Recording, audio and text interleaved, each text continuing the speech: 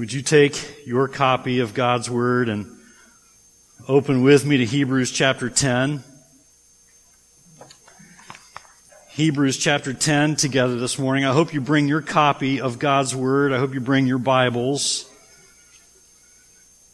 I said it last week. I'll encourage you again. Young people, bring your Bibles. Old people, bring your Bibles. Everybody in between, bring your Bibles, okay?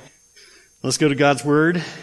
We're looking at Hebrews chapter 10 this morning as we continue in our studies in this wonderful book of Hebrews. This has been so encouraging to me and challenging to me. I hope it's been encouraging and challenging to you as well. God's Word feeds us when we humbly put ourselves before it and under it, and I hope we do that today. I want to ask you to think about this question with me as we go to Hebrews 10 this morning. And this is a serious question. It's a question that the world we live in thinks they have the answer to, and I would ask it this way: what's the risk of rejecting God's Word? What's the risk of rejecting God's Word? Many of us know what it is. Many of us know what the risk is of rejecting God's Word because we know what the Bible teaches. We know what the Bible says about those who do not believe the Word of God and who do not trust in the Lord Jesus Christ as Lord and Savior. We know that for people who reject the good news, who reject God's Word, there's a serious price to pay.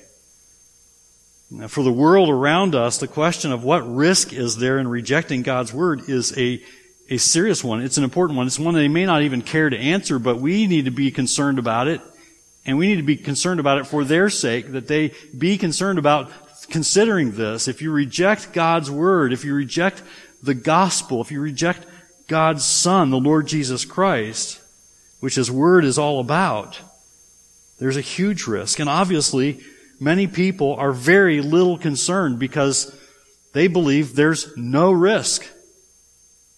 I spoke to one of my neighbors here recently, and she was talking about her church, and she knew that I'm a minister, and she said, but we're all the same. It doesn't matter, where you go and what you believe. And I said, it's just, it's not true. It does matter what you believe. It does matter what your church believes. It does matter whether that church that you attend believes in God's Word and believes whether this is what God commands us to do, as we see in His Word, that we must trust in and believe in the Lord Jesus Christ to be saved and forgiven our sins. So what about the person who hears the truth of the gospel? What about the one who understands the message of the Word as it's explained to them, the Word of God? What about the one that hears that Jesus died for sinners, that all who trust in Him are forgiven their sins and saved? What about that one who hears all that and rejects that message, and rejects the Lord Jesus Christ, and rejects God's Word? What's the risk? What's the risk? In Hebrews chapter 10 this morning, beginning at verse 26, the writer addresses the issue of what the risk is of rejecting God's Word, of rejecting the gospel, rejecting the Lord Jesus Christ. And we're going to hear today that the risk in rejecting the one who is better than all is serious, and it's eternal. The risk of denying the message of the gospel, the risk of denying Christ, is very serious, and one that determines one's eternal destiny. So let's look at Hebrews chapter 10 and verse 26, and I want you to follow along in your copy of God's Word as I read to the end of the chapter. And again, I'm reading from the ESV, the English Standard Version. As I read, I want you to look for these things. There's two things that we're going to see here. Note the words of warning. They're in verses 26 through 31. Note the words of warning. Actually, beginning in verse 26 through verse 31, you're going to see these words of warning, and they are sobering. And then you're going to see, after verse 31, verse 32 to the end of the chapter, you're going to hear words of encouragement. So there's a very stern warning. Note it as we read. And then we'll consider to whom the warning is given and to whom the encouragement is given. Verse 26, Hebrews chapter 10, For if we go on sinning deliberately after receiving the knowledge of the truth, there no longer remains a sacrifice for sins, but a fearful expectation of judgment and a fury of fire that will consume the adversaries. Anyone who has set aside the law of Moses dies without mercy on the evidence of 2 or 3 witnesses. How much worse punishment do you think will be deserved by the one who has spurned the Son of God and has profaned the blood of the covenant by which he was sanctified and has outraged the Spirit of grace? For we know him who said, "Vengeance is mine, I will repay." And again, the Lord will judge his people. And it is a fearful thing, says verse 31. It is a fearful thing to fall into the hands of the living God. And verse 32 says, "But recall the former days, when after you were enlightened, you endured a hard struggle with sufferings, sometimes being publicly exposed to reproach and affliction, and sometimes being partners with those so treated.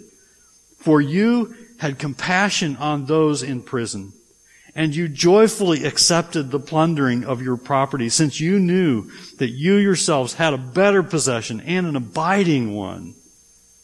Therefore, do not throw away your confidence, which has a great reward. For you have need of endurance, so that when you have done the will of God, you may receive what is promised. For yet a little while, and the coming one will come, and will not delay. But my righteous one shall live by faith, and if he shrinks back, my soul has no pleasure in him. But we are not of those who shrink back and are destroyed, but of those who have faith and preserve their souls." Now, there really is one big idea the writer is making in these verses. There's really one big thought here, one big idea. The point of this passage is that because there is no other sacrifice, there is no other sacrifice for sins except that of Christ's sacrifice. It is foolish to seek forgiveness of sins any other way. It is foolish to think that you can earn your own way to salvation any other way than through trusting in Jesus Christ. Choosing to ignore and refusing to accept the forgiveness for sins which Christ's death made possible will result in eternal consequences. The message of our passage this morning is that the death of the Lord Jesus Christ on the cross is the only sacrifice that saves sinners. It's the same message found in Acts chapter 4 and verse 12, which says that there is salvation in no one else. For there is no other name under heaven given among men by which we must be saved. So, to whom is the warning given? This is a sobering warning in these verses 26 through 31. To whom is the warning given? We heard it here, didn't we? We heard the warning. These sobering words, to whom is that warning directed? Is the warning directed to believers? That's an important question. We need to answer that. Is the warning directed to believers? Now, some believers have come to this passage in Hebrews 10 and have been discouraged, I think, unnecessarily, because they didn't understand that the point being made here is about those who reject Christ. This is about those who reject Christ. This is about people who, having heard the gospel, say, "No, I'm not going to believe." Some have come to this passage, though, and thought that this was speaking of a believer dealing with a sin habit. Now, the fight with sin remains for all believers. For every believer here today, the fight with sin remains. We are still in the fight. If you were with us during the Sunday school hour, you heard Dr. James Merritt, as we watched the video of him, remind us that we will be tempted. And we will have to fight sin. But God is gracious, isn't He? And He gives us what we need to fight temptation. That is, I love the answer that Dr. Merritt gives this morning. And if you didn't come to Sunday school, come next week. All right, you're missing out on some encouragement and edification as we meet together for the Sunday school hour. But he says, you can fight sin by fleeing sin, right? And that is so important that we hear that. Some have come to this passage and said, well, maybe this is about a believer who is dealing with a sin habit. And that is a serious issue that we should be ready to deal with. And that is a serious issue for believers that believers ought to have great hope in, that there is hope for those who deal with habitual sin. And I'm constantly fighting sin, and it seems to be gaining the upper hand of me all the time. But if you think that's what this passage is about, you're going to be discouraged because you'll think that there's no hope for you if you find yourself struggling with a pattern of sin that needs to be broken. A habit of sin is a serious problem. A pattern of sin is a serious problem, but it can be broken with the Word of God at work in you, by the power of the Spirit at work in you, believer. If you're fighting sin, that's a good thing that you're fighting sin. And you're going to be fighting sin as long as you remain on this earth and breathing this air. We need to keep fighting sin. But if you're dealing with a habit of sin, that is a serious problem. And you may need encouragement of your brothers and sisters in Christ in that. And you may need their correction, their loving biblical correction. But you absolutely must have God's Word and God's Spirit working in you. And if you're a follower of Christ, that you're fighting sin, that is a serious thing. But that's not the person that this passage is about. This passage is not about the believer who's caught up in some pattern or habit of sin in which he or she needs the encouragement and even godly challenge and correction of other believers, and most certainly needs the Word and the Spirit of God to help them overcome and flee the sins that they fight. There is hope for that person, and that person definitely needs help and encouragement and may need correction by other godly believers, but this passage is about a different kind of person. This passage is about a different kind of person, not a believer. The writer here is specifically warning the individual who has heard the truth of Scripture. This is about the one who has heard the gospel, the truth of the gospel of Christ. This person has heard the truth made plain to them, their need for faith in Christ made plain to them. It's been made clear to them that Jesus sacrificed for sins, and faith in Him is the one and only way to being made right with God. And that person, having been given the truth of the gospel, chooses to disbelieve. Chooses to say, no, I'm not going to believe that. I'm going to do my own thing. And that person, having been given the truth of the gospel, choosing to disbelieve, that person refusing to believe the gospel is the person that this passage is written to. This passage is a warning to that person who has heard the truth and rejects it. Now, for the believer in Christ, you need to hear this, there's nothing to fear. For the follower of Christ, we need not fear. There is no need for worry about whether you've received forgiveness for sins. Because if your faith is in Christ, that's finished. Jesus paid it all. He paid for your sins. And through faith in Him, you are forgiven, you are cleansed, and you are made new, and you are given the Word of God and the Spirit of God to help you live the life that God wants you to live. See, what this passage is addressing is the intentional and deliberate rejection of the truth. Rejection of the truth is a sin against the truth, and as such is a most serious sin against God who gave that truth.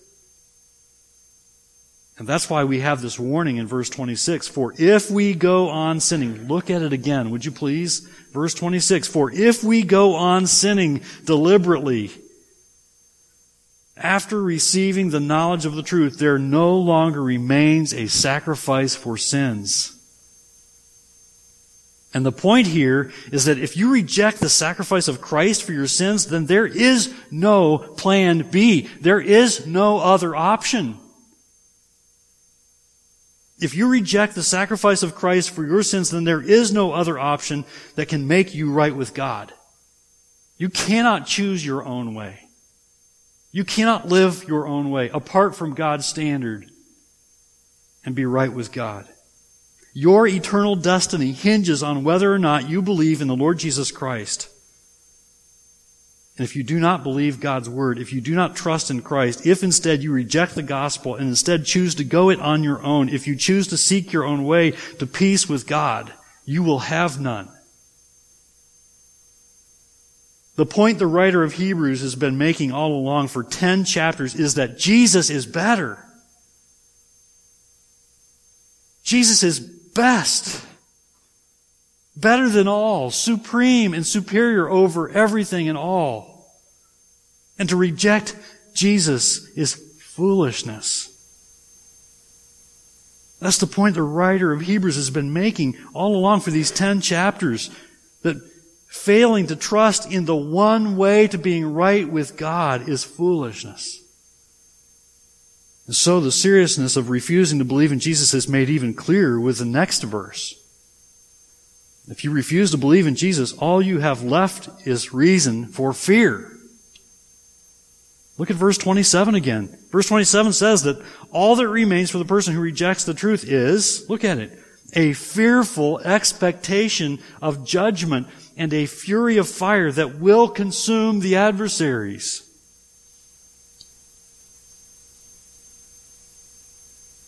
You see, the consequences for rejecting Christ are serious. And they are eternal. This is God's Word. There is one way to salvation. There is one way to forgiveness of sins. There is one way to being made right with God. There is one way to fellowship with God. There is one way to true joy and peace and contentment, even in the midst of trials and struggles. There is one way, and it is through the Lord Jesus Christ. Jesus says in the familiar John 14:6, I am the way and the truth and the life. No one comes to the Father except through me. And we should expect no less than God's just judgment if we choose to reject His answer for our sins. If we choose to reject His Son, we should expect no less than His righteous and just wrath. You see, God's answer for being made right with Him is His Son. It is the Lord Jesus Christ. And if you choose to reject God's answer for your sins, God's answer for being made right with Him, then you can only expect His judgment. There is reason for fear if you're rejecting the gospel. And the writer makes that clear by pointing back to Moses in verses 28 and 29. Look at those again. Verse 28 says, anyone who has set aside the law of Moses dies without mercy on the evidence of 2 or 3 witnesses. Verse 29, how much worse punishment do you think will be deserved by the one who has spurned the Son of God and has profaned the blood of the covenant by which He was sanctified and has outraged the Spirit of grace? If God's judgment came on those who rejected Him and rejected His commands in the Old Testament, and His judgment came on them, how much more serious will the judgment be on those who reject God's answer, the complete and total answer through His Son, the sacrifice of His Son? How much more serious will the judgment be on those who reject the Son? Just think of it.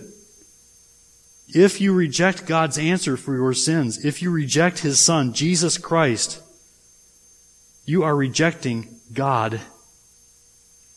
And you are rejecting His gracious and merciful and forgiving Spirit. And there's nothing left but God's judgment for the one who rejects Jesus to the end. And just to drive the point home and make this very clear, the writer says in verses 30 and 31, for we know Him who said, vengeance is mine. This is not ours. Vengeance is not ours. It's what we must remember when we're wrongly treated. We don't get even. We don't take vengeance. That's not our role. But guess what? God is the judge of all. This is God speaking. Vengeance is mine. I will repay. And again, the Lord will judge His people. verse 31, is a fearful thing to fall into the hands of the living God. You ever hear of Jonathan Edwards' sermon, Sinners in the Hands of an Angry God? That's where this sermon came from, that passage. He saw that passage and wrote the stirring sermon, Sinners in the Hands of an Angry God. It's sobering. We do have a God who is a God of love and mercy, but He is also a God of justice. And He is righteous and holy. And He will not be trifled with.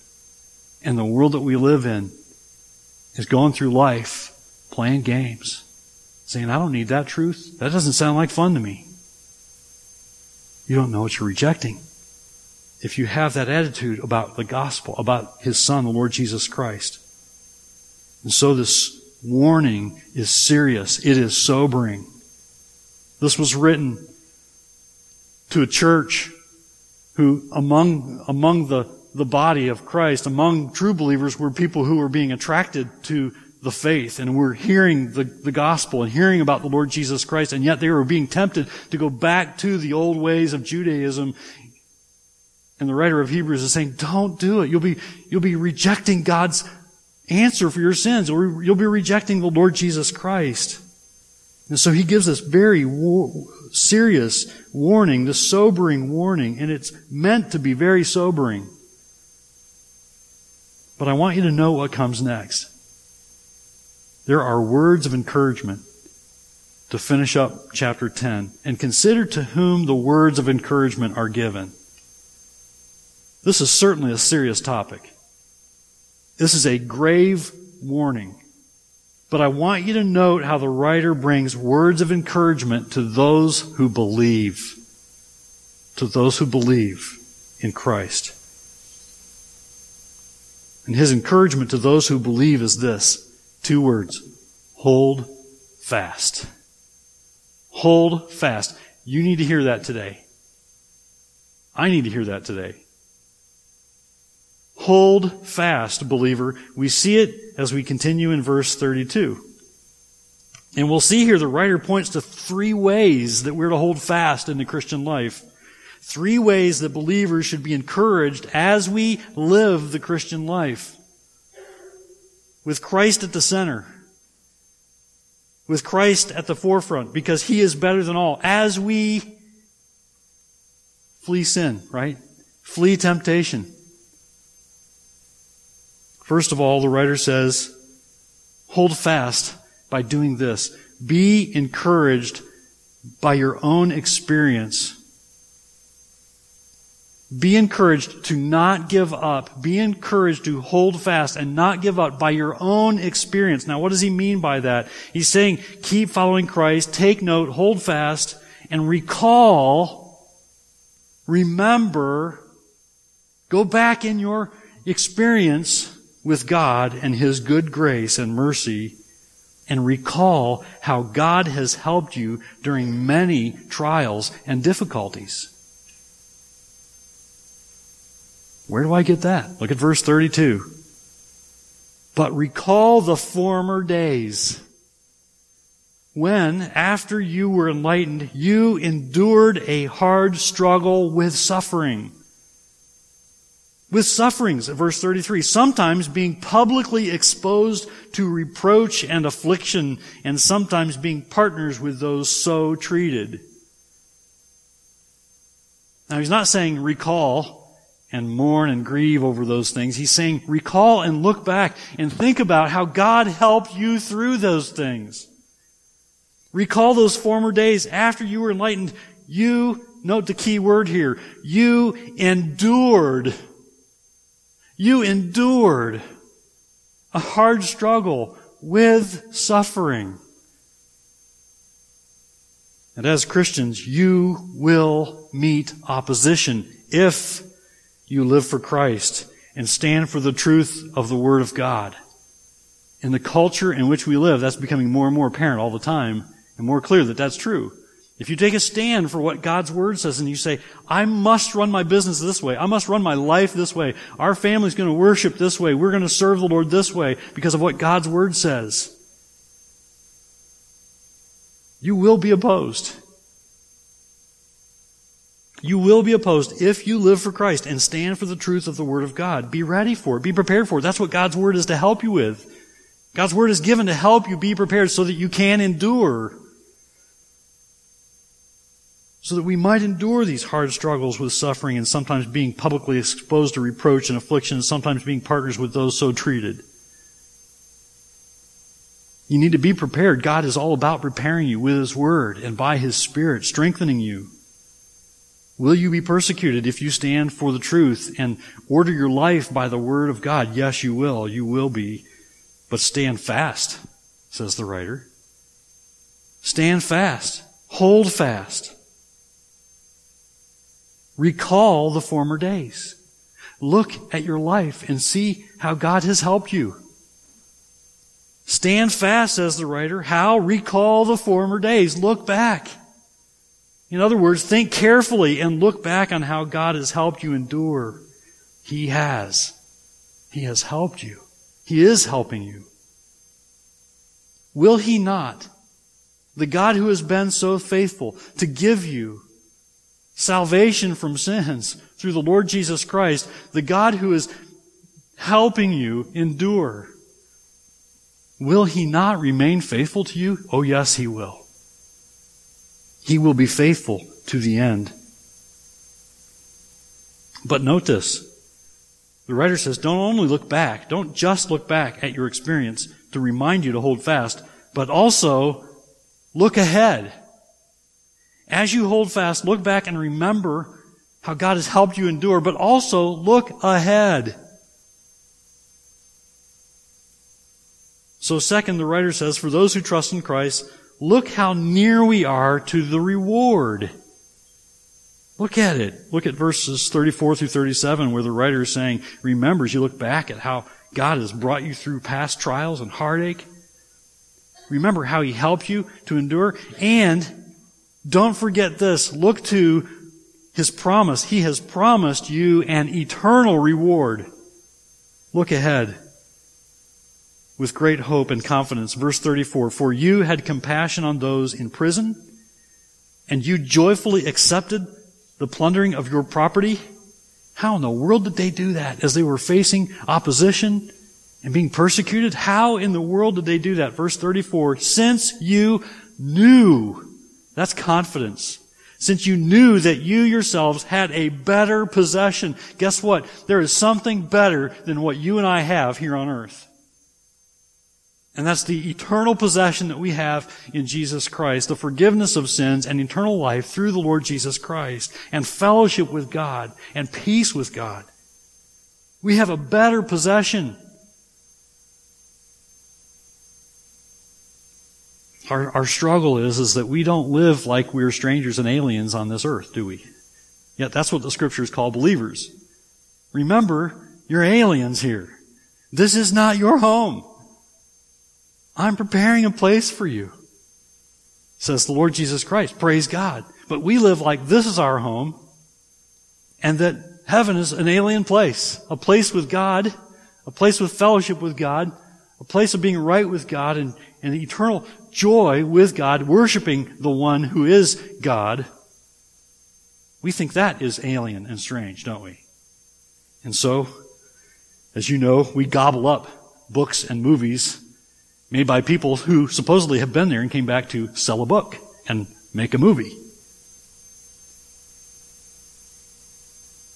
And we are blasé about what the Word says about heaven. That should not be so. We should treasure God's Word and what God does tell us about heaven. What He wants us to know about heaven, this side of heaven, He has given us in His Word. And this is how these people in the church who are facing hardship and difficulty and persecution were able to endure. Verse 34 again, since you knew that you yourselves had a better possession and an abiding one, an eternal one. Verse 35, therefore, do not throw away your confidence, which has great reward. Which has a great reward. Verse 36, for you have need of endurance, so that when you have done the will of God, you may receive what is promised. For yet a little while, and the coming one will come and will not delay. You see, believers have in Christ a better possession, an abiding one, an eternal one. Believers have, first of all, believers have God's forgiveness for their sins. And because we have forgiveness of sins, we have fellowship with God through the Lord Jesus Christ. And not just for a temporary time in history. It's for all eternity. We have fellowship with God. Paid for, earned by the blood of Christ. Bought with the blood of God's precious Son, God the Son. And so believers have no reason for fear of God's judgment. But we have every reason for confidence which is founded on Christ. Because those who trust in Christ and remember that He is their all, in all, they receive what is promised. They receive forgiveness of sins. They receive eternal life. They receive fellowship with God. And we can sense the urgency of this encouragement for believers to hold fast when we're reminded by verse 37 that we are to be ready for the Lord's return. Did you see it there? Yet a little while, and the coming one will come and will not delay. Yes, every day we're closer to the Lord's return, but no one knows when the Lord will return. And so God compels us in His Word to be ready. Treat every day as the last day that we have on earth to share the good news with people who need Christ. Treat every day as the day that God has given you to make the most of for His glory, because He is glorious. Be ready. Look ahead. Don't only look back and remember how God has helped you in times past. Look ahead and take great encouragement from the fact that God has promised you eternal reward. And then thirdly, the writer encourages believers to hold fast as they live the Christian life by taking seriously the displeasure of God should they not hold fast. We ought to take this seriously, that we ought not take lightly God's displeasure with us. Note the last two verses in verses 38 and 39. If we play games as believers, do you think God is pleased with that? Absolutely not. Look at verse 38. But my righteous one shall live by faith, and if he shrinks back, my soul has no pleasure in him. And then I love verse 39. But.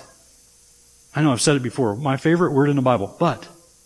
Because whatever comes after is almost always about God and it's glorious. But we are not of those who shrink back and are destroyed, but of those who have faith and preserve their souls.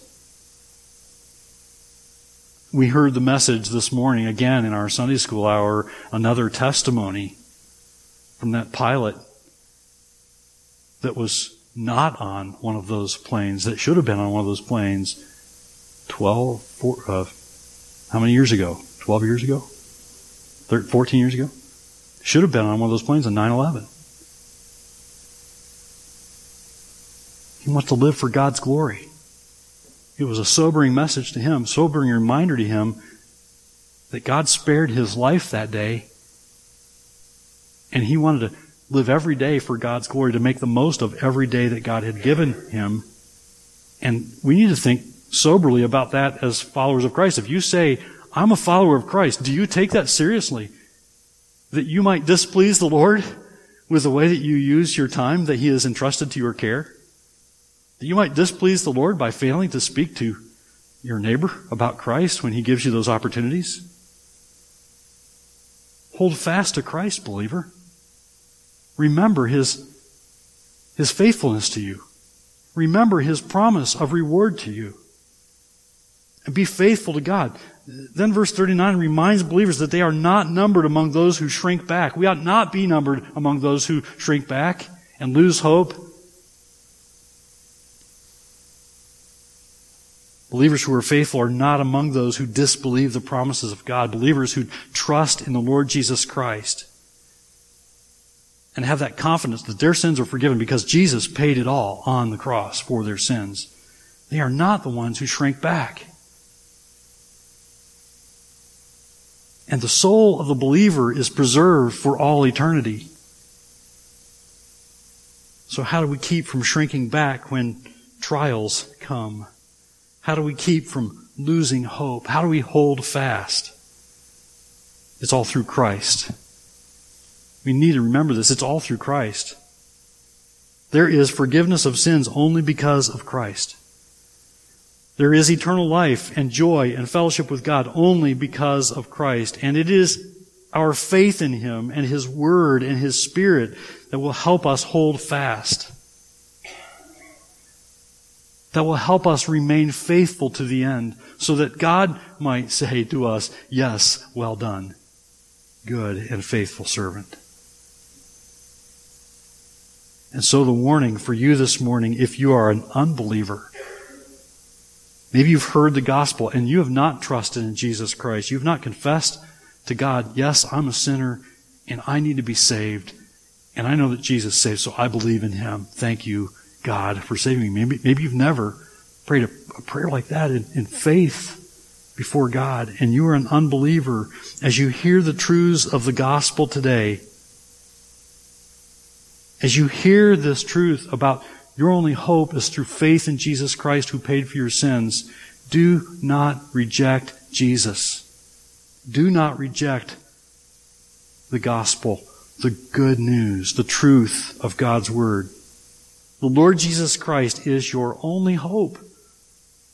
He is your only hope of forgiveness of sins. He is your only hope for true joy and peace, that thing that you long for in this world, that you cannot find at every turn. You're not finding it because your faith is not in Jesus Christ. He is your only hope for true joy and peace. It is found only through being made right with God. Believe in, trust in Christ, and be saved. You can do that today. You can do that in this moment in time as you sit where you are, talking to God in the silence of your own heart before Him, recognizing your need of a Savior and thanking Him for the Lord Jesus Christ and for His forgiveness for your sins. You can do that now. I would love to talk to you. If you're an unbeliever and you need to know more, I would love to talk to you. It would be a huge privilege for me to be able to talk to you about how you can know Christ personally and trust in Him as your Savior. Don't delay. And believer, follower of Christ, the question for you to consider this morning is whether or not you're seeking the Lord's help and encouragement to hold fast by remembering how God has provided you not only the trial, but the way through it. Provided for you, helped you, given you wisdom for the difficulties. Are you considering carefully, as you look back, how much God has helped you and how He has sustained you, how God has provided for you? And if you're holding fast as you look ahead, are you considering that as you look ahead to the promises of eternal reward that God has given you? Are you claiming those for yourself? Are you saying, "Thank you, God, for the promise of eternal reward. I look forward to that day when I'll be in my true home"? Are you seeking to please the Lord as you obey His word? Are you holding fast with your eyes of faith fixed on Christ every day? We need our eye of faith fixed on the Lord Jesus Christ every day.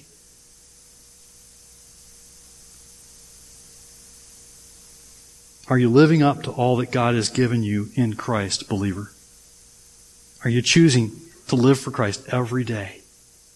Are you holding fast to Christ and His finished work for you on the cross?